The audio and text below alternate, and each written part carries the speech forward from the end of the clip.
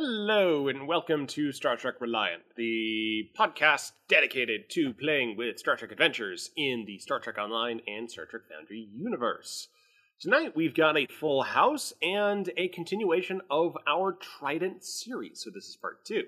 If you haven't listened to part 1 yet, probably a good time to pause the episode, go back and do that. That was a good episode. Now, once you're back, let's have some fun here.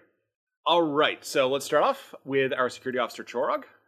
I am here to drink Warnog and chew bubblegum, and I'm all out of bubblegum.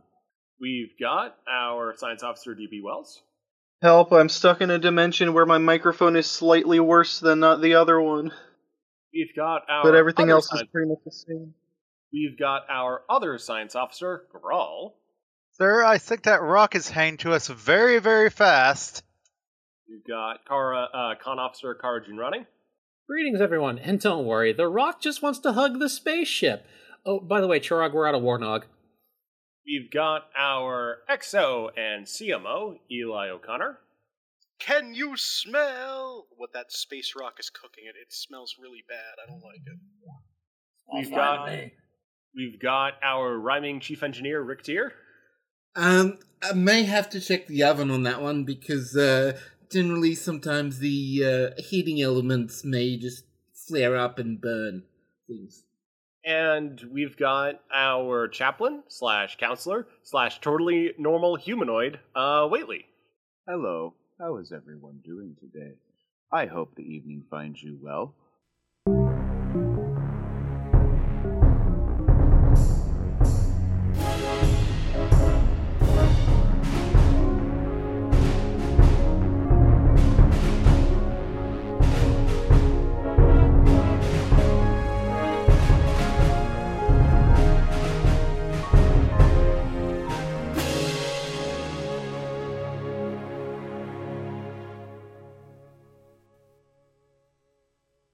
Alrighty, so, as a recap from last time, for the people who insisted on either not reviewing the entire last episode in the span of this week. And we know you, and we'll find you. So, for the recap, last episode, a mysterious spatial anomaly has abducted Kara Junrani and Captain Marcus Graves. The crew was attempting to locate them and find them through a residual spatial portal, but the Reliant was pulled through with some consternation / hurting of Lieutenant Moon, but he'll recover. And the ship finds itself deep within a pocket subspace domain containing 3 artificial planetoids and a lot of space junk with anomalous signatures all around, and some other mysterious consequences as well. Let's go ahead and open up with one of those consequences with Chaplain Waitley, who finds himself where he's been in this escapade of Captain Eli being on the bridge and taking care of the things up there. But Waitley, as soon as they cross into this subspace domain, finds that everything feels blank. Empty. Like his head is quiet? His head is completely quiet, and he cannot hear anyone's thoughts on the ship. Okay. So Waitley's probably down in his quarters / office, and he's probably reading up on, one of the crew's files because they've got a session coming up soon, and he's just preparing himself, and then he stops, he looks up, looks out porthole out into the starfield outside. Well, let me grab a... Keep going, I'll just grab a picture for the visual for you. Well, outside the window, you basically see sort of a yellowish kind of nebula and 3 massive planets in sort of a triangle formation. There's also a lot of space junk. A whole lot. Most of it rings the first planet, but frankly, it goes throughout the small entirety of this system. Ooh, Rick asked a good question. Is his guest still in his head? Good point. He still would be. Yeah, because he's literally in your head. Yeah, okay. Your telepathic range is 0. All right. Waitley taps his comm badge. This is Chaplain Whately to the bridge. Has something happened that I should be aware of? Larissa's voice comes back immediately. Okay, so the shaking of the ship and everything didn't clue you in? I'm sorry, I was reading. Wish I could read through something like that. Yeah, after the captain and Kara got kidnapped by some sort of weird gravitational anomaly, we're in some weird little subspace pocket universe. You probably want to talk to Captain O'Connor. He can fill you in. So as soon as Kara says went through to subspace pocket, as soon as he hears those words, he immediately jumps out of his chair and books it to the turbo lift to go to the bridge. And he says, "On my way, Whately out." The crewmen in the hallway are very surprised to see the visage of a running Victor Whately. Guy who's pretty much 99% of the time calm, cool, collected, no matter what's going on, just suddenly bursts out of his quarters and he's just One of the guys that Whately runs past suddenly just crosses himself and says, "Vaya con Dios." So he gets to the turbo lift. He's like, "Bridge, yesterday." There's about 3 Gs of acceleration as the turbo lift shoots up to the bridge. So Whately steps off the turbo lift onto the bridge and assays the situation. So Lieutenant Moon has been transported to sickbay, and DB Wells has one of the con terminals. Specifically, DB Wells has the con terminal based on what happened to the other one. Wait, didn't It's Chorok switched, I thought. Yeah, I thought one of the Oh, yeah. I thought one of the Reuthayans took over or something. No, the Reuthayans are off in sickbay because they're dealing with the same stuff that Whately is. I thought Or Charles was it took the con and Daniel went off to use the science console. Yeah, Okay, so it's yeah. probably Chorog piloting then. So Chorog is I at the was- con, and then BB's back at the science. Alright. Larissa just looks over from tactical. Why'd it get quiet all of a sudden? We're assessing the situation. Charles is busy trying to stabilize their flight situation. Whately moves over and takes his seat to the left of the center chair, looks at O'Connor and says, "It would seem I missed some interesting events." And it would seem you're in the wrong chair. Right now, you're my first officer. Get over to it. Whately blinks and he's like, Does command privilege automatically assign by one's seat?" It helps, okay? It helps me think. Duly noted. And he switches seats. As he does so, he's going to, as he sits down in the other chair, he kind of rests his hand on O'Connor's shoulder, and he thinks at him. He's going to test the sudden inhibition of his telepathy. Can you hear me? With physical contact, the answer is yes. What the hell did you... What the... How are you doing that? So Whately explains that the reason he knew something was wrong was that his head was suddenly quiet for the first time since the last time they were at Risa. And, the only time Whately's ever not really complaining internally about what he's hearing internally is when they're at Risa. That's why he loves Risa, is everybody's happy, so he's not bombarded by, ow, I stubbed my toe, and oh, I hate my depression, all the stuff that's constantly going on in people's heads that Whately constantly hears. So he was like, okay, yeah, something's wrong. And he's just checking to see if it's proximity. And apparently, physical contact reestablishes connection. Alright, that's good. I was worried when I stopped feeling people, so... But, Reuthayans were also feeling it. I just told them to head to sickbay. So, from the science station, Grawl, can I get a let's say control science for sensor sweep? Well, while the other science person is scanning, Daniel gets up and goes over to Whately. It is pronounced Whately, right? Whately. Whately? Whately. Long A. Okay, sorry.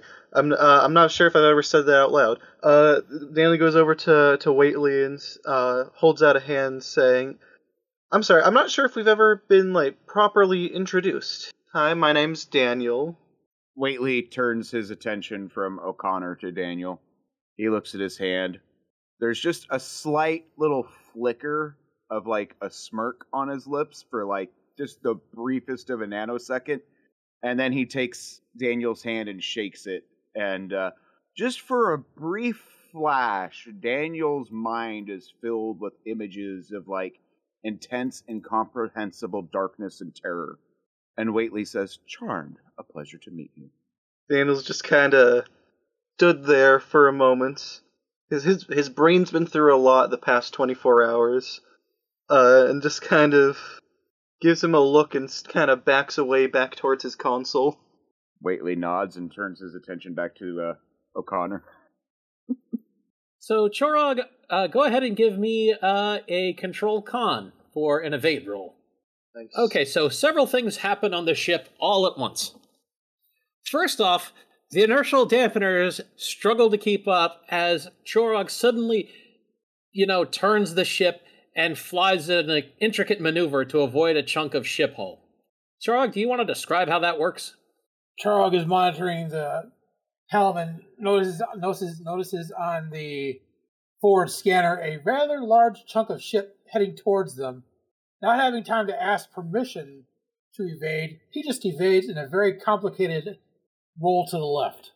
At about the same time all that's happening, Grawl, you finally managed to get some sensor readings through the interference cloud. In addition to all the space junk around, you pick up various small shuttles going to and from the planet and some small orbital stations, and nearby there are two things which look to be ships. One of them actually has 2 life signs aboard. Whoa, shakes the debris and dust out of his feathers and turns to O'Connor. Sir, we're picking up some traffic nearby. There seems to be a vessel with at least 2 life forms on board nearby. Are they aware of us? And can you tell what species they are? Well, you don't know if they're aware of you or not, but it doesn't seem like there's a lot of power signs from that vessel. As for the species, you can tell that it's 2 different species, one for each of the people aboard, but the computer does not identify either of them. 2 of them unidentified, and the power is fading on the vessel. We might want to see if we should assist them. Get a security team to the transporter room. Chora, actually no, not Chora, you're piloting, we need you.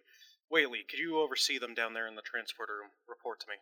Whately nods and gets up and says, "Aye, aye." And he heads to the turbo lift and makes his way to the transporter room. In the meantime, Grawl can bring up on the main scanner the ship that has the 2 life signs in it. It's a massive rectangular behemoth that dwarfs the Reliant in size.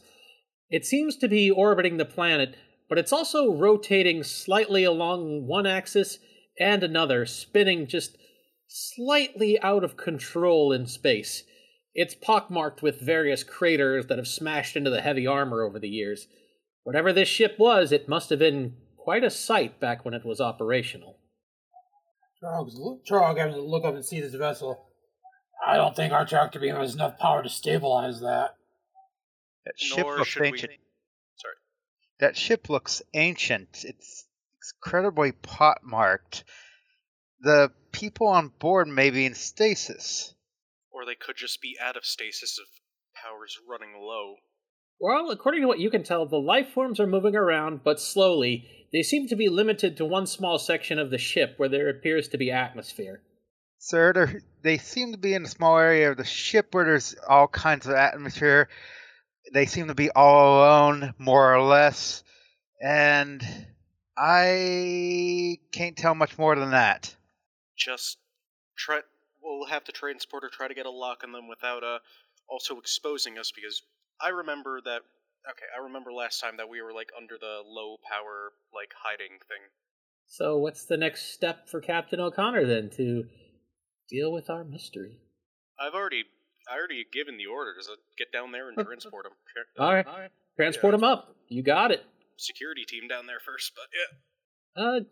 Let's who wants to run the transporter to beam them up?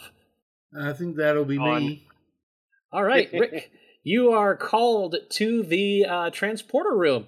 Waitley is already there. Your orders are to sneakily beam up 2 people who probably aren't expecting to be beamed up. Thanks to the fact that nobody is likely expecting this, Waitley has also brought with him Bryce and another couple security people, just in case it devolves into shooting. One of those security people is just going to be Lieutenant Tardigrade wearing, like, the classic, like, motion picture, like, security armor, like the helmet and, like, the shoulder pads. Do we have any momentum? No, well, actually... Nope, no. Okay, GM has ruled no. No. We start fresh. Okay. Well, we did do some rolls already, but I think based on the rolls, Grawl just got extra information on his, and I don't know about Chorog, so those are the only 2 rolls so far. I would have counted as, like, getting the 2 successes means that we didn't scrape the ship. Gotcha. So you guys have actually aced some very difficult rolls so far. All right, Rick, can I get a control engineering from you? Okay, there we go. I've got a focusing transporters, so that applies. You managed to reach out and lock on with no problem. 2 people are beamed aboard. The first one appears to be around about 5 foot 6 feet tall, very thick, and wearing some sort of heavily patched and scuffed environment suit. He looks like he was halfway in the, process of lifting or cutting something. He has a torch in his hands, and he looks around incredibly surprised. While the person with him... Oh, the person with him is also a rather short... Because I wasn't quite sure if you're describing this one. Sorry. No, I was describing someone else. Yes. The person with him is basically standing with a large bag hurled across his shoulder and is wearing a, again, rather ragged and scuffed, part of an environmental suit, but it doesn't have... The helmet is currently flipped backwards. And he notably has green skin and a rather lumpy disposition. And the best eyebrows in the business. Yes. Very extended, some extended eyebrows, but, neatly combed green hair and a little bit of a green goatee. The first figure, the one still in the complete environment suit, seems to react in surprise, and a variety of sort of growls, barks, and other strange noises seems to flow out of the environment suit. Seems like your universal translator is not currently active on that one. The other individual just says, and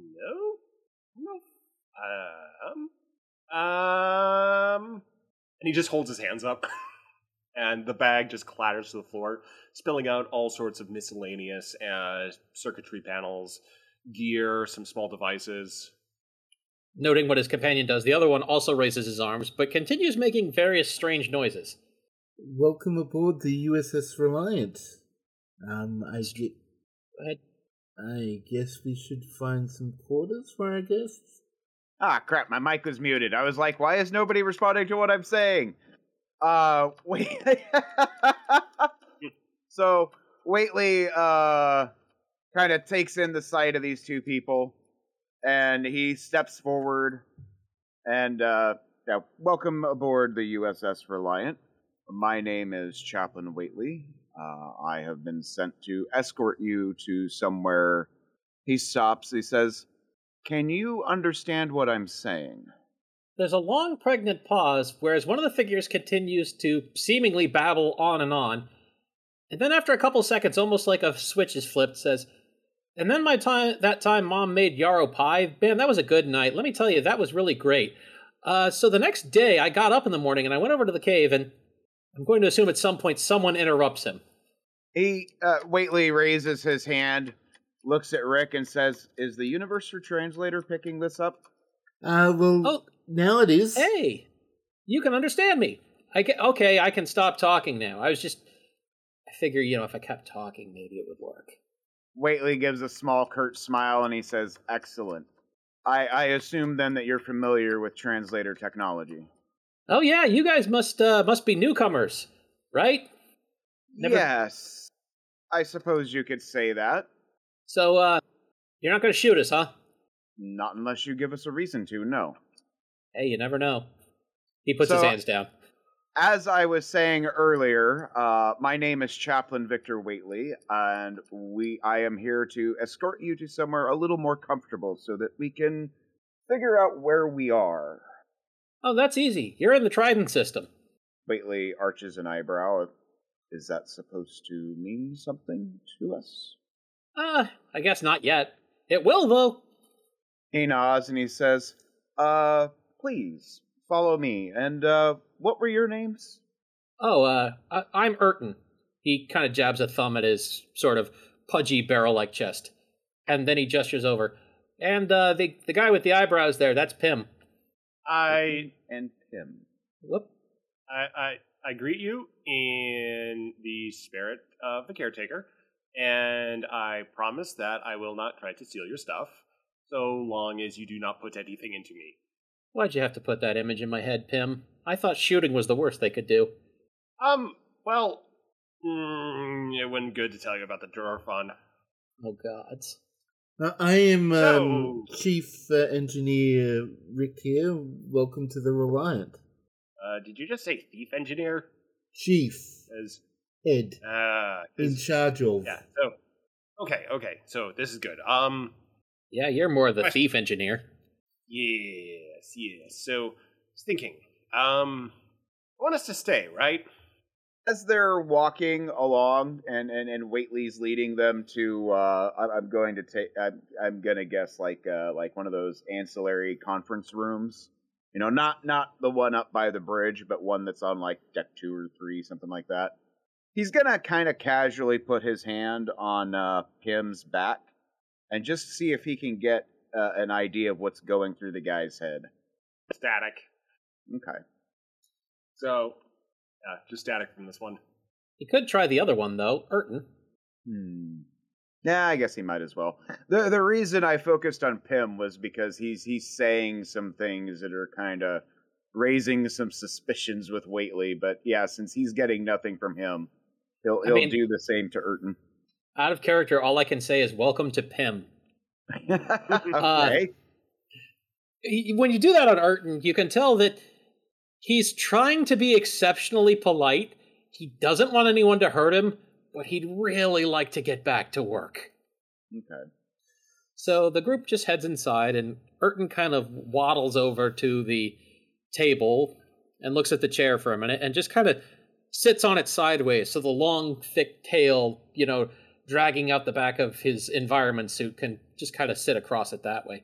He reaches up and just kind of twists and pulls and tugs and growls and twists and pulls and tugs and presses buttons and pulls and tugs and finally manages to get his helmet off. When he actually takes his helmet off, what greets you is a sort of canine-like head with a, short, stout muzzle. What's especially odd, though, is that despite the creature being vaguely dog-like and having white fur, it has 4 eyes, as well as 4 ears, and its nose has 4 nostrils.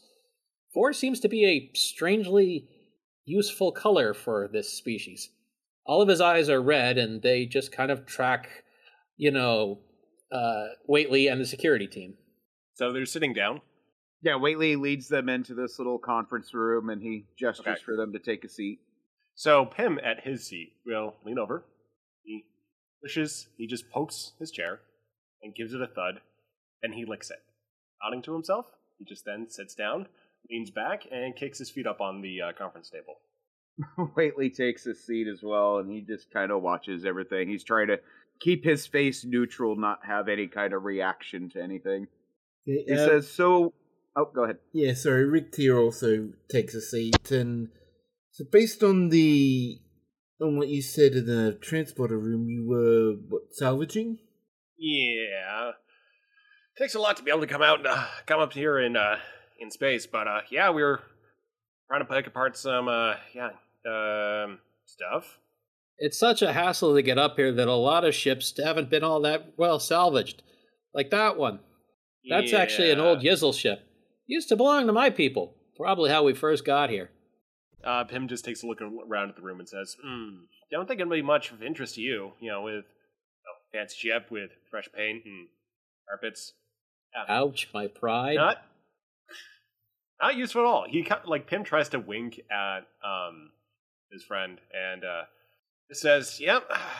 So I can answer a few questions, but then might be moseying along." Wheatley takes in a breath. He looks at Richter. I imagine we'll have quite a few questions for you if you're willing to indulge us. The first question that I am curious to know the answer to is, what exactly is the Trident system? Where are we exactly? Him just points out the window. Urton doesn't look actually much more helpful. He just says, you're in Trident. You come here and then that's it. You're here. Pim mimes with one hand. See, a Trident has three Pokebits, and this has 3 planets. It's a common name. There's others. The cluster of worlds, the place that is here, but Trident usually goes for other people's. Whately's gonna start tapping on a panel, and he's gonna bring up a display of their last location before they went through the vortex or portal or whatever it was. And he says, "Does this chart look familiar at all to you?" Nope. It looks like what newcomers bring along with them. Pictures of the outside. Under multiverse, stuff like that. Clerics, scientists, they get all in a tizzy about it, but a couple of salvagers, we're not really the people to ask about that. So you're originally from this area. You're not from outside then. Oh yeah. Born in Portland. Gosh, how many generations have my family been here? I think it was my great. This continues for a while. I think I understand. Oh, okay. My people, for all I know, my people have always been here. So, I can't help much there. So, maybe I should just kind of explain, some of the lingo. So, you got the worlds. You got the first world, second world, third world. First world is where everyone is. That's the nice one. And you got newcomers. Newcomers, that's you. You from the outside, come here. Have a little bit of a settling in period, but things generally work out pretty well. I guess we should probably go ahead and drop the bad news on you immediately. You're not leaving. Whately nods, probably. Seemingly not surprised. He says, "That was one of the questions I was intending to ask. Thank you." Yeah, I think the only way you could get out is if Speaker Arun let you out. I don't Tell me more about the Speaker. Oh, the Speaker, she's the caretaker of Trident. She's in charge of all the world tech and stuff. Granted, I've never actually seen her. See, and I have seen her once, but it may have been a shrub coming out of some world tech. But basically that. Wise old figure, center of the histories, and occasionally makes some appearances up in Central. But it's just a, shall we say, management figure. Someone who doesn't really, get on a lot with people.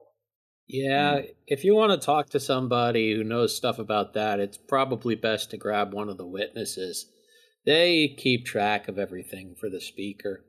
Yep. Pest near them, and Speaker Rune will hear about it. It's like an information pinata. You hit them until answers come out.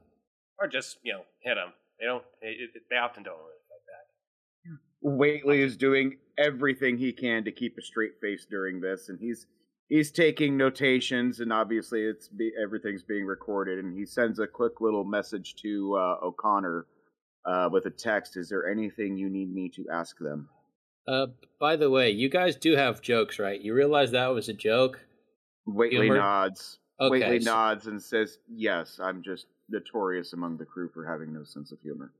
That's fine. I just wanted to make sure you weren't actually going to go down and start beating on the witnesses. Whately kind of tilts his head to the side. He says, "I do know a few on the ship who would be eager for such an opportunity, though." Yeah, that's generally classed as, being a feral, and that kind of gets you kicked out of civilization, living with meat eaters, so not good. Hey, Pim, since these guys are new here and have all kinds of tech, maybe we should ask them to help us with the thing. Yeah, I don't know. I might want the thing. Yeah, but look at it this way. There's lots of stuff there, and we can pay these guys an information. If we get their ship, we could bring back a lot more than we could in just your shuttle. Yeah, I guess. Easier to get past the Lorophon, too. As Whately's waiting for a response back from O'Connor, he looks over at Rick, kind of raises an eyebrow. I'm trying to speak to tell you you got a message back. Okay. Eli's asking if he could find out where the capital city is. Which one is it? Oh, well, I guess there's a lot of regional hubs. Those are like a capital. Yeah, like, if you're looking to, like, find, like, a governing place, I mean, that might be on the second or third worlds, but, yeah, let's just say things don't come back from those planets. Down on Alpha, power tends to extend only so far as you can enforce it. So there's sort of a lot of what you might call nation states. Yeah. Oh boy, yeah. One big one's Lorifon, then you've got the Jarfon. You know, they're kind of these two little subsects that kind of, occasionally have wars with each other. They're still into that. Most people, though, are pretty much more sensible. There's also the techno city of Shamsun. Boy, those guys are assholes. Whately Yeah, but- raises an eyebrow. You have warp travel, and yet have not conquered such things as war? Not for, like, I've conquered war. I don't start wars. But, independent states, people still with a beer in their butt about imperialism, that'll still happen. So, Interesting. don't We're take fun, this though. the wrong way. And he looks up, and then he looks over at John, and then back up at the others. Most of you look pretty much like the same sort of species to me. Yeah, Trident's not like that. There's people on Trident from all kinds of civilizations. And while we usually try to get along, the definition of what getting along is can vary a bit. I'm just laughing because you have Whately, who's half human, half Trill, or not Trill, Betazoid. You have Rick Tier, who's a lizard person. Oh, I forgot Rick was along. I was thinking of Bryce and the security guys. You have Bryce, who's an android, and then you have John Tardigrade. Okay, well, John's- he mentioned John. Yeah, but Yeah, so actually, they haven't seen John yet. I'm going to put it that way. Haven't seen Okay. John yet. They, But yeah, he singles out Rick, but that says the rest of you Okay. look like about the same species. Whately kind of shrugs. He says, I suppose. You haven't seen the rest of the ship yet. Are you going to make us do a full tour? Please don't. I really want to get back to work. Bills don't pay themselves. Of course, if you guys were gonna help us, then we'd have lots of extra time for you. So Whately shoots off a message to O'Connor, and he looks at Rick, basically wondering what they think should be done in this situation. The helping is probably the acting captain's decision, but I am curious. We were hit by something, not debris, but some kind of energy after we had entered Reliant, Trident. Well, it's not like we really have a habit of coming and going from here. Nobody really leaves Trident, and most of the time everybody is just kind of pulled in, so that doesn't sound like anything I know about. You said earlier that your caretaker is in charge of letting people leave. Theoretically. He looks at Rick, he says, I'm wondering if it isn't some sort of system that they have set up to prevent people from leaving. Well, let me put it this way. I don't know of anybody who's ever left Trident. Ever. It's not listed in the histories at all. But I would suppose that if someone could do it, it would probably be the caretaker. I mean, something has to maintain this pocket of subspace. Oh, that's the World Tech. The World Tech provides everything. It mimes. It's tech in the world. It does everything. Burton holds up a hand and kind of counts off some fingers on his paws. It controls the climate systems, the gates for travel. There's the guardians that keep the ferals under control. Although when there's a new life form needed, usually the caretaker just has something in the galaxy show up. And then boom, Trident has a new thing. Whately checks the little console pad for a response from O'Connor. Eli? Did you not hear that? No. No. Okay, Nope. that was weird. Just a couple words are received by Waitley on my way down. Understood. Gun, meanwhile, comes between Irden and Pim with a tray of cookies and says, You want snack? Snack? What's this? looks down and says, "Not one of these running around." There's a slow sequential blink across all four of Urton's eyes and says, "Hey, I've seen one of those before." Waitley does not seem surprised at all. Yeah, little guy, like to dig? Oh, you guys like to dig. John Urton, beams. meanwhile, takes a cookie and just kind of chomps it. I'm a very good digger. Oh, want to see me? Oh, wait, no, I can't dig here. I could, but it would hurt the ship. Pim just chuckles a little bit. Yeah, point of advice, don't do anything to hurt your ship. It's probably the best asset you're gonna have for, like, years. Yeah, everybody could see a light bulb just went off in Waitley's head, but he doesn't say anything. All right. Uh-oh. Eli, have you arrived? Did I give the evil guy ideas? Eli has arrived. Well, Captain? I've already posted a picture, so now you see Urton sitting at the table, sideways on a chair to accommodate his tail, and Tim is there too. Leaning back. So, Captain O'Connor, as I have apprised you, this is the situation we are faced with. So they say there's no way to get out. Yeah, I we mean, know of. I would guess the caretaker might be able to do it, but nobody's ever left, so I don't know. No, no one we've heard about. True, but I suppose if they left, would it actually make it into the histories? Who would record it? Well, Arun, and if Arun's keen on, keeping the peace here and not causing a lot of disorder, I mean, at least with people trying to go out and, broaden out the resource collection, he might keep it on the hush-hush. Gee, Pim, you know a lot more about what's going on than I do. Well, I'm many years old, so it comes with the territory. So I have a question for you.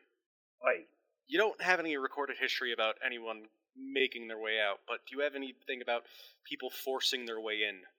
hard to say. I mean, there's a lot of stories about people arriving at Trident.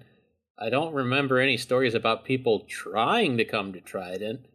We kicked down the door to get here, so I'm imagining we can kick it down the same way. There's a door? interesting. It's a metaphor. Oh. Like, We made a just door. think of, you've got this, the space we're in, which is, this four-dimensional volume. You keep going, you'll just kind of keep coming back around the other side eventually. And imagine that space as a whole, but it's four-dimensional. I mean, it might be hard to picture, but it's kind of like you're giving it a four-dimensional butthole. As Pim goes on about this, Urton's eyes just kind of cross. So, I'm gonna say the most cliche thing you probably ever hear from an alien. Take me to your leader. Yeah, we couldn't really do that if we wanted to. What's it I gonna take? mean, No, I mean, literally, we couldn't do that. we could. It's not a question of wanting, it's a question of being able to go to wherever Speaker Arun is. I mean, on the first thing, we don't know where that is. Yeah, she makes appearances, though. Maybe we can entice it. I have a suggestion, Captain. Let's hear it. Perhaps we should ask for access to their database on their ship so that we can peruse their historical records. Which ship are you talking about? Pim's shuttle or the YCV Kinsey? Either, both. I don't think you're going to get a lot of use out of the Kinsey, but for what it's worth, speaking as a representative of my people, go for it. Just, maybe tell me what's in there, too. We just want your history, so yeah, we'll give you a copy. Cool. Yeah, I also know a pretty cozy place that has a good, good library, you could say. Let's hear it. Actually, and Urton looks over at Pim for a second. We'd really, really like to get back to work. So how about if we operate on a bit of an exchange here? What are you trying to get from that ship? Whatever we can, really. What things are valuable here? let's put it that way. Literally anything. Yeah, any complex alloys, trace metals, power units. Wires, circuits, weapons, food, information. How about we just send you back with barrels full of food? That doesn't trade so well. Food, alcohol. Is gold valuable here? We have plenty of gold. Yeah, not particularly. A lot of that stuff you can kind of get from the world, the world substrates. Look, let me put it this way. On the YCV, right where we were, there's a door we can't open. If you help us open that door and see what's inside that room, I personally will come with you and answer your questions and do whatever to the best of my ability. Okay? Alright. Ricktier, get some cutting beams, and you know what? How much of this do you want to salvage? We can just get the entire ship. Whately holds up his hand and says, Captain, if I may make a suggestion. Let's hear it. He looks over at John. John, do you, He can't teleport. This place is interfering with it. Oh, okay, I missed that too. Okay, never mind then. Whately wouldn't know that. Oh, that's true. Okay, so yeah. Okay, so I was answering in character. Oh, okay. Says, the first time that these two have seen Whately is like the first time he's had any kind of like emotion or reaction on his face. He's just like, oh. And he's very much got that look of, oh, we're really fucked. He says, never mind, I withdraw my suggestion. How much of the ship do you want? We can have that whole thing stripped down to the bones and brought to where you want it. Yeah. If you can strip it down and, get past the Lorifon war barge, I'd say, yeah, that's Lorifon quite a war bit. barge? Yeah. Lorifon, one of the major powers, they do have some patrol vessels in the area, but if you can get past them, which they're slow, let's just put it that way, because all they do is basically... Okay, you should be good. So, Lorifon war barge. Past that, get down to Sariat Run, and... oh boy, yeah, you've bought a lot of service from us. Yeah, I agree. You help us get into that room, and I'll go with you to Sariat Run or wherever, and I'll help you as best I can, but it's not like I can just snap my fingers and make the caretaker appear. Although, he holds out his hand and snaps his fingers just to check. Okay, no, it doesn't work. Cut to a scene of Mary in her quarters, snapping her fingers, wondering why things aren't working the way they normally do. So Pym also says, as far as I can offer my services, I've been told I am A, persistent, and also B, somewhat annoying. I may be able to apply these skills to stimulate a conversation. Been known to do that from time to time. I've always wanted to try it with a caretaker. Don't let him fool you. Pym is really smart, though he doesn't always act like it. I like him. You can be our liaison. I have to wear a uniform. If you want. I'd prefer not to. I'll let you wear whatever the hell you want. I'm good with this. I do like the poncho. Okay. Ponchos are cool. Alright, Rick here. Yes, I'll get an engineering team ready, shall I? Not just an engineering team. I want you to get the worker bees we have, cut that ship apart, get it down where they want it, and try not to let it burn up in atmosphere. Let's just start with the room for now. I don't even know what's all on that ship. We might want to be careful cutting it apart. It's really old. Yeah. Conceivably there's could be some stuff nesting there, but I'm pretty sure there's nothing of the sort. Well, I'll trust Pym on that one. Does seem a shame to let it go, though. It's one of the only intact ships left in Trident. Alright, we won't cut it up then. Maybe we can salvage it in a way to get it operational. Wow. We can treat it like, refurbishing it, just cleaning it out and making it a little bit easier for future generations to get the thing running later. Yeah, that's a good idea. Whately raises a finger. Did you just say one of the few remaining ships? Yeah, at least of anything that size. The reason the Kinsey has survived so long is it's got meters and meters and meters of thick armor. You could tell by all the pockmarks in it. I guess it must have been some sort of really heavy-duty ship back when it was used. Most of what shows up in Trident either lands or crashes on the surface. Stuff in orbit tends to get torn to pieces, so all that's left are some small space stations, some shuttles, and occasionally some other small ships that have managed to squeak by. So full Kessler syndrome going on.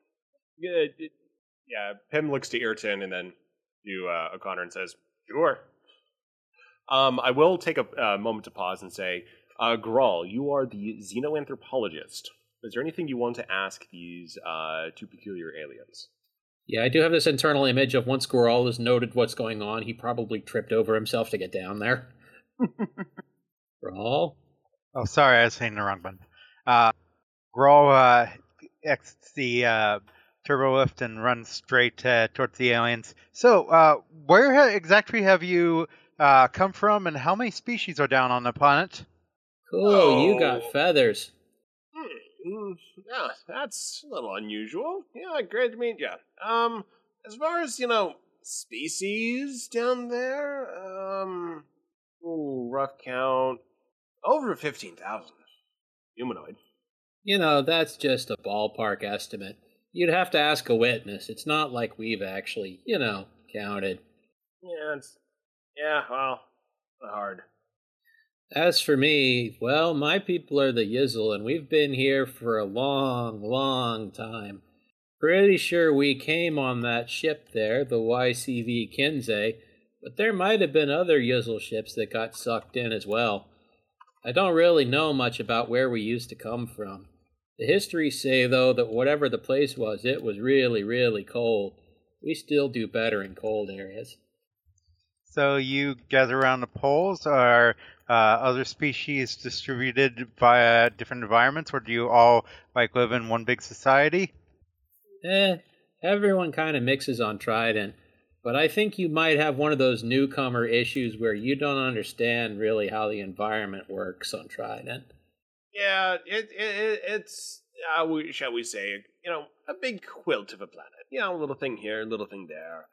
You're not really dealing with warmth from the suns. Those are generally coming from, spires and, the star anomalies. But, those are, the big things. You'll see when you get down there. Alpha, lovely place. But are there, any, main things between everything else? I think I heard I accidentally may have tapped into the ship's sensors to spy what was going on. You mentioned something about ferals? Oh, yeah. Those are bad news. Pym, you tell them. Right. So you kind of got this, to have civilization work, but there's so many different kinds of people and so many different species from so many backgrounds, evolutionary lines going this way and that. You've got, the little problem of, at a glance, is this person likely to have a conversation with me or rip my throat out? Civics generally are in the first category. They're, in people like you and me. You can converse. Ferals, on the other hand, be bipedal, but they will try to rip your throat out. Some of them are sapient, some of them aren't. But generally, what makes a feral is that when they see you, they'll just try to kill you. Yeah, it's a hunting way, not the straight, murderous way. I think when you're dead, it doesn't matter. Well, your body's going to good purpose. It's a cycle of life. That's pretty deep, Pym.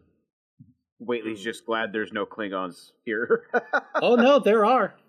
No, I mean in the room hearing Oh, this. okay. He doesn't say this. He's just thinking this as they're talking about, recycling dead bodies. He's just like, I am so glad there's no Klingon here to hear this. So would these ferals include Hirogen? I don't know that species. What's a Hirogen? Bring him a picture. Yep. Waitley taps a few things on the console and brings up basically an encyclopedia entry on the screen for Hirogen. I don't think I've seen that before. Pym? No. Could be Pteranodon? No, not really. No, I haven't seen that one before. Are there any of my kind, or maybe our cousins of off? I think I've seen people with scales before, but nobody that looks exactly like you. Your feathers are really pretty. Waitley brings up a thing on the Voth to give them an example. No, none of them. Kind of know us. Trying to play ring toss with that back little, horn thing. Whately brings up a thing of the Ferengi. How about them? Do they look familiar? You We know can them. kind of be here all day, and I think the only answer is going to be he points at Whately, or hold on. He points at Bryce, not realizing he's an android. He's like, "Yeah, we got them. I mean, you guys kind of look like him. So apologies if you're all kind of one big group, but yeah, we got some humans around." He's not human. Oh, my apologies. He's a synthetic. All right. Oh, cool. I think we got those too, but they look different. Pim just tries to high five Bryce. Bryce is incredibly confused, but eventually just raises a hand and gives him a high five. Nods and sits back down. We also got some of those little guys, like the guy with the cookies, but they're really rare. Wait, hold up. You have tardigrades. Mm-hmm. Oh yeah, some of them have been involved in history too. Like this one who's real famous, the great warlord Basho. He conquered 7 armies by himself. Also Eli- kept, Go he ahead. also laid siege to Smash Rock, I think 3 times in a row. I mean, he just kind of kept going at it. I mean, he would conquer the place, let him rebuild after a weekend, and then try to go at it again. Yeah, Whately- the old joke is that it wasn't called Smashed Rock back then. It was just rock. Whately's just looking at John, gauging his reaction to this. Yeah, Eli is also doing that. That's what I was trying to John say. is enthralled. He is just sitting. Yeah, his eyes are just, for what you can interpret, they're basically glittering. He is just enraptured by this story. He trained with Klingons. Yeah. Do you have Klingons? Yeah, Whately brings up an infographic on the Klingons. Yeah, you don't forget a forehead like that. Those guys are down there. Alright, what about people like me? I'm only half human, but, the spots on the side of my neck, they go basically all the way down. But yeah, anyone like me? Look, I think as Pim said, we could be here all day doing I this. know, but this is just one last one. I have one last one. I don't think mine first. I don't think so. Oh, good damn. Captain said one last one. Let's not disobey direct orders. Like I said, if you guys want to see more stuff, we can take you down to Sariat Run. Just, help me get in that room real quick. Look, I got bills to pay, okay? Alright, Yes, yeah, and- we'll get you into the room. We'll pack your shuttle full of whatever the hell you want. Food, whatever. Ooh, Squirrel just brought up a really good idea. Okay, fine. That one. That's fine. Squirrel whispers to Eli and then gives him the go-ahead. Pim just shakes his head. Nope. Yeah, never seen that one before. Oh, but look, it's got a tail like me. Well, not really like me, but kinda like me. A little bit. In reference, Squirrel is showing them a picture of Setsa from the front of a tabloid that she was on. Oh, Grawl just says. Grawl says. All right, no, hold on. Pim also says, but if you're not gonna, if you're thinking about trade goods and stuff like that, I might be able to find some people interested in literature of that type. Literature. What? The thing of entertainment literature. You can appreciate the wonders of nature. If you have any local text, it's a deal. Urton just kind of goes a bit pink underneath his fur. So basically at this point, the crew, just to have us do a little thing tonight before closing up, because we've got about 20 minutes left, the crew basically has the directive of, hey, let's go check out this door. So you need to form an away team. Yeah, Rick's. By the way, Rick had left once he got the order. Once he confirmed to get the engineering team, and he's already assembled the team at the transporter pad, and has let everyone know.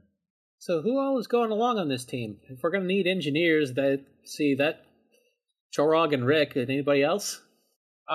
Daniel would probably make a good one too, because he is used to older ship tech, and he has a spacesuit. True. Now, Whately doesn't volunteer for the away team directly, but he does volunteer to be one of the people to help go through the computer records. Okie doke. Squirrel volunteers. To go with the Who wave else? team? Yep. Okay. Last call for away team. Screw it, I'll go. I'm cotton kind of trapped in Urton's voice. If we're talking salvage, I'm in. Bryce, you have the bridge. Bryce and John. When O'Connor says he'll go, Whately looks at him and says, "Sir, is it advisable for the commanding officer to leave the ship, especially considering our circumstances?" Listen, if Janeway can leave the ship in middle of all that, I can leave the ship for 5 minutes. It's not going to take long to cut a door. Duly noted, sir. The group assembles in the transporter room, and Urton has popped his helmet back on, and he kind of steps on the pad and just says, "Okay, I really hope this thing works. I'll be honest, I'd rather, walk, but I guess I can't." Well, we could take a shuttle. I mean... Transporter would be quicker. We're using the transporter. So the group energizes and comes over to the ship in a large, wide corridor that is square and seems to run for just meters and meters and meters. It eventually just peters off into the darkness before you can really tell what's going on. The group, on the other hand, shows up in front of a massive blast door, which is clearly reinforced and heavy. It looks to be about a meter thick. So, ever since the power plant failed a long time ago, there's doors like this all over the ship that can't be opened. But that means there's probably some goodies behind it that we could probably sell. Can't be open. I like a challenge. Have you ever tried turning the power back on? Nah, pretty sure it's out of fuel. What does it take for fuel, if you know? Well, probably be easier to answer that if somebody hadn't already salvaged most of the reactor. That's fine. Hey, Rick Tier. I was going to say, we have a team of engineers with us. Yes, Let's let them do their job. Just hook up a power source directly to the door, I suppose. Well, we could check to see if there's any manual releases in there, but if it's an emergency lockdown, there would likely have to be something, but not necessarily. So I could check that, or as you suggest, we could try and would have to jerry-rig a connection, since obviously I'm not going to use standard voltage and wattage for Federation tech. So, how are we going to try to open the door? When we figure that out, I'll tell you the roll. All right, Ricky. So it's we'll try the manual way first. All right, let me see if I can find an access hatch. See if I can hack my way into this. Okay. Chorog, go ahead and give me insight engineering. Rick, you can assist. Daniel is just gonna scan the whole thing, and maybe the surrounding parts of the hallway where the door connects. 7 on the dice. Okay. Oh, Daniel, go ahead and just give me a reason science. Let us spend some threat. Uh-oh. Sorry, Google Drive's being weird. In the meantime, I will say that Rick and Chorog do find some openings to get a little further through the wall. It looks like they probably would have an easier time cutting through the wall than the door. It looks like most everyone just assumed that people would go through the door, and thus the wall is actually a weaker point. Is it reason science? Yes, reason science. While this is going on, Grawl is looking around, seeing if there's any text written on the wall, either graffiti or an old sign. There's old signs above the door. It reads something in a language you're not sure you can get. The Universal Translator has managed to deal with spoken language, but not written. Yeah, Daniel, this is not exactly complicated. It's just a magnetically locked door. If you could restore power, it would probably just pop right open. Cool. While they're working on the door, Whately's looking around for any consoles or and he's touching everything, just kind of brushing his hands on panels and There's consoles. not a lot of dust. This place has been basically sealed. Well, basically, since he's figured out that his telepathy is limited to physical contact, he's just checking to see if there's any kind of residual psychic energy that he can pick up on. Not after this long. The sensors have dated this ship at probably 30 or 40,000 years old. Oh, okay. Okay, yeah.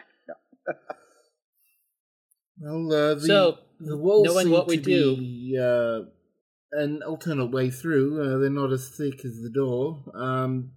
Daniel, what have you found? It's just a simple magnet lock. Just powering the door should open it. Well, we gotta find the mechanism first. If we can reverse its polarity, we should be able to pop the mag lock. Well, you're already in the wall. Wires aplenty. Alright, let's try and track them and track down the correct paths of this and power it and see what happens on the other end. Go ahead and just give me control engineering, and we'll spend some more of our thread on this. This is wires, so it wouldn't be EPS. Yeah, it wouldn't be EPS. Oof, it really doesn't matter which one of you I pick. Right, so you basically get into the walls. You can't decide which wire to hook up to the power source, so heck it, you're gonna hook them all up. Rick takes out a small generator and basically just kind of wires in everything and starts up the generator. Lots of stuff happens at once.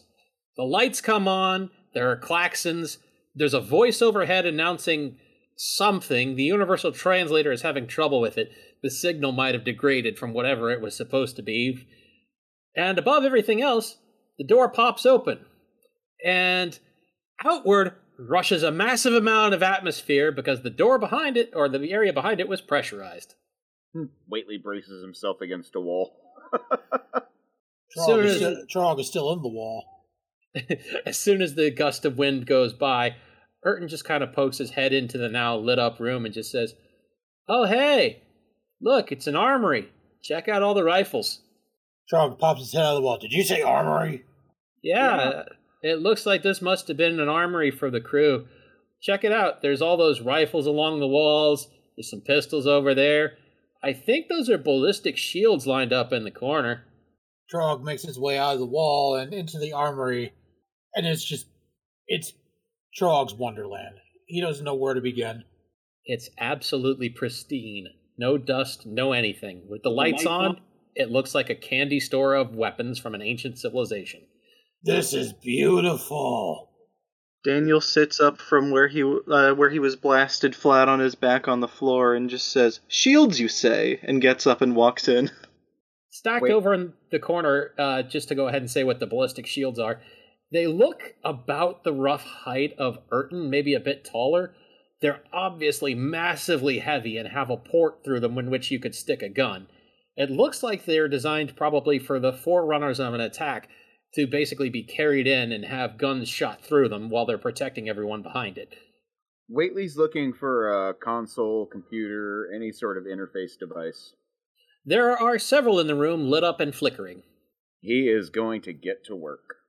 All right, in the background, Waitley, give me a, let's say, control science. Meanwhile, Urton is just kind of lifting several boxes and kind of pushing them out of the way. Yeah, these will be good. Weapons always sell for a lot. And hey, go ahead and grab one for yourselves or whatever. Souvenirs and whatnot, yeah? We could have given you 100 weapons.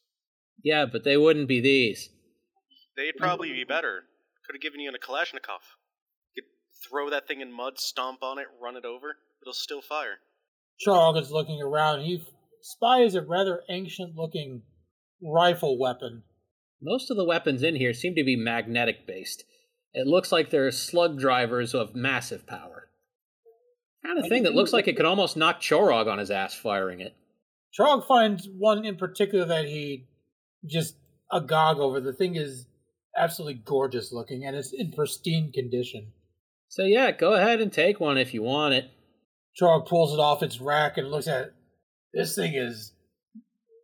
Yeah, you know what? It's a maglev. I haven't seen one of these I haven't seen a functional one of these in ages. The viewers can't see this, but the picture that Chorog put in there, yeah, that's what all the rifles look like now, because that's way cooler than anything I had in mind. By the way, Waitley got one success on his roll.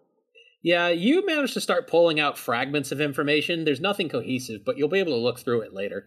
It looks like, at first glance, though, this was a heavy cruiser, looks like on patrol at the edge of Yizzle territory, when it got sucked in. All right, he's downloading everything to his tricorder. Rick will try and join him now that he's just sort of set things up at the door and just sort of just making sure that everything's tight and going to stay connected and suddenly not lose power to everything, and then going to head in and start to get some computer details as well. I'm going to retroactively add John to this scene just so he can sort of peter around a corner holding a giant hammer and say, I'm gonna go smash a rock.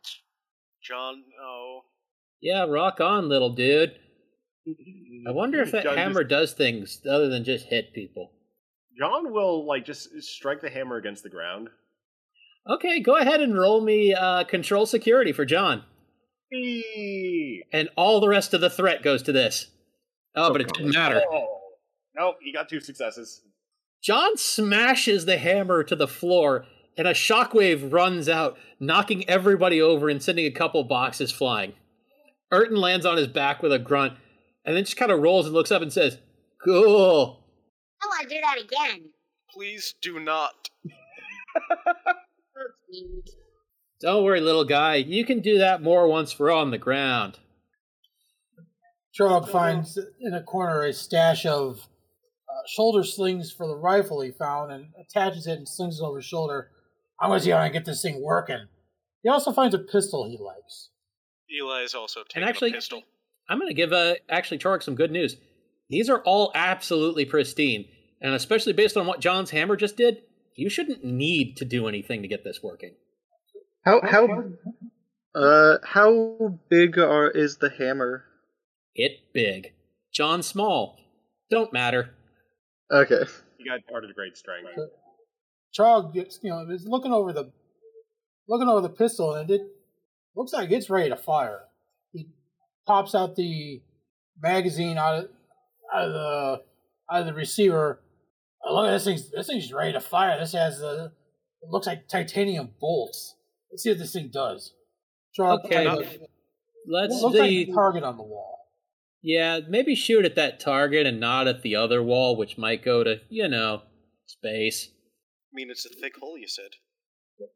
Trog manages to load the slug into the chamber, primes the weapon, and let's see what we got. Control security.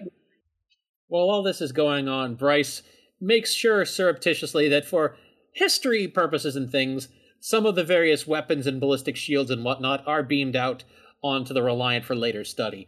Wait, when did Bryce get here? He didn't. Oh, okay. But he can, basically do this from the ship. That's good. But yeah, Eli's taking a pistol, and just hopefully no one's noticing. All right, Chorog, will you lift up the pistol and fire? There is a massive amount of kickback from this pistol, and there's a massive twang at the end of the hallway. It's a good thing you shot at this target, because the target now has, it looks like, a foot-deep crater in it. If you'd done that anywhere else, it might have been really bad. Trog, rubbing his shoulder, man, this thing got kick. I love this thing. Yeah, I think these weapons were all designed for my people. We're kind of, stocky. So yeah, you guys have really done us a solid, so we'll take you down to Sariat Run. You can find a witness there, and we'll help you in whatever way we can. Sound good? Alright, but, coming back to the ship first. Okay. You can land in the shuttle bay. That's good. And don't forget, I had asked for permission to access your own personal ship's computers as well. Oh yeah, talk to Pim about that. It's his shuttle. I'm really just kind of along for the ride. Yeah.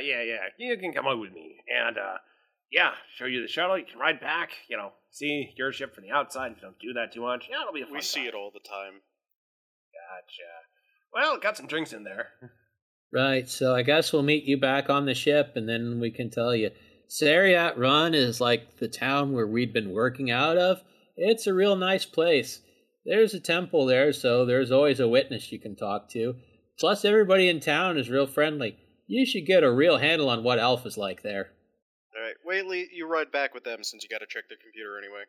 Duly noted, sir. He Temple. follows Pim. Trog is turning around to leave the armory. He notices a odd box laying on the ground. I wonder what this is. He pops it open and finds some wrist-mounted weaponry. One looks like a crossbow. The other one looks like a wrist-mounted slug device. Hey, Daniel, check these out. I think these might fit on your suit. These weapons also look slightly different than the other ones in the area, and there are fewer of them. Spoils of war, perhaps?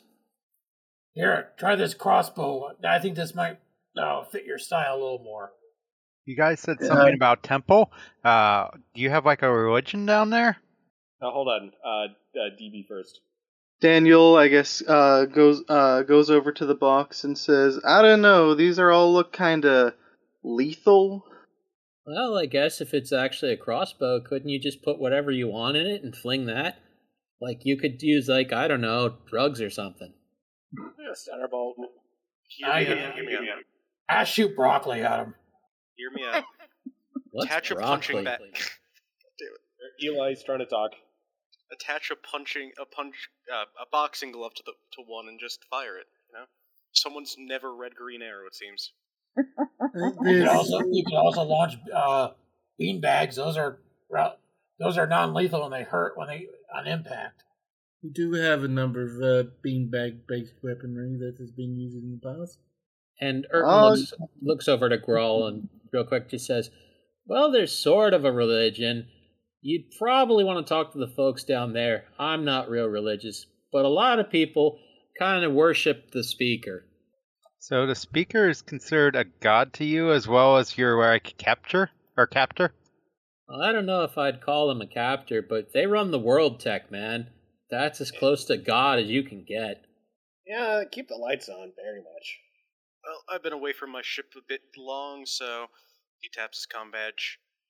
O'Connor to Reliant, beam me back, along with everybody but Whately. Yo, Whately, man. Come on, I'll show you our computer. He grabs a big box full of stuff and just kind of waddles out of the hallway. Whately eagerly follows. So, for our final scene tonight, because that's a good place to leave off there, I'm going to present Kara with something. Kara, the character. Last we left Kara, she was sitting on a very strange bed in a semi-spherical room, watching the slideshow of information about Trident presented to her because she didn't have much better to do. Eventually notice, like it's just been a bit of a background thing, but you eventually notice that her body is feeling quite a bit different. And if you look down, you'll actually see that a series of force fields and small devices have been at work. Her body is quite a bit more, kind of a pure white. Kind of like, at least in, patches along your arm, like threads along your skin. It looks like you've been given an extensive augmentation overhaul. And both of your arms look the same. She just kind of looks down, at part of her first and says, okay, what? She looks down at her right hand, which now matches her left. She says, what the hell? I mean, she stops for a second and thinks, should I be enjoying this? There's sort of just like a little background narration with just general stats and figures. It's incredibly dry. It's kind of almost, again, part of like the ambient of the environmental systems of just listing these figures. And that's the only response she receives at this time. She just kind of looks around and says, okay, I think I'm ready to leave now. She goes over and just starts inspecting the wall. You hear a little bit of a tapping. Huh? Okay, what's that? She leans in and puts her ear to the wall to listen for patterns. So, you hear a bit of a tapping. And it's just sort of increasing. Until it's like a thumping, and you can start hearing it through the room. Okay, that's not Morse code. She backs away from the wall. The wall eventually, just like this implement, just hammers through. And, like, it withdraws. Hammers again, and just a fountain of sparks just clears away the debris, making this cylindrical hole in the chamber. As this happens, the part of the wall that was displaying the view screen, that just completely goes dark. So there's this hexagonal pattern, basically, covering a large section of the wall, covering it in shadow. And what you see stepping out of that is, well, it's a large figure. This large, stocky thing kind of squeezing through and extending out. And Kara just kind of looks at it real quick and just says, okay, I don't care who you are. Jailbreak time. Let's go. So she's already running for the hole. So the creature picks up Kara, and It's bipedal. It's large. It's muscular. It's got these large plates covering its body. It's got a series of almost these like frills coming out from the underlying clothing. You know, there's a bit of a jingle, a little bit of gold weave. She's getting a better look at that, and it looks like a pirate. Okay, wait, hold on a second. She just kind of squirms in the grasp. Is this not a jailbreak? Is this a kidnapping? There's a bit of alien language, and then eventually it's like, Harvester would be very pleased with us. Yes, we didn't even have to fight any guardians in here. Very good, very good. and he just starts like trotting through, dragging Kara behind it. And then on the other side of the chamber, there's just like a just giant explosion that happens. Kara just yells out, "Whoever it is, quick, help me, jailbreak, I'm getting kidnapped." So at that point, there's a lightning blue flash. Like, you've experienced blue flashes before from a certain level creature, but this is a lightning blue flash. And there's just this, like, the scything sound, and a hit, like a metallic sound, and the sound of maybe something burning. And the hand that is holding you has fallen to the floor. The pirate has recoiled and is stepping back, reaching for a weapon. And this giant tardigrade just lunges forward with a sword, taking out the pirate in one stroke, and simply uses the sword again. Holy shit. You're not kidnapping me, right? Well, you're here. We're going to take you. But the other one said it would be okay. Who's we? Graves calls out, "You're not dead, are you?" And I think that is the most epic point ever to just stop. And there we go. We'll continue the adventure next time.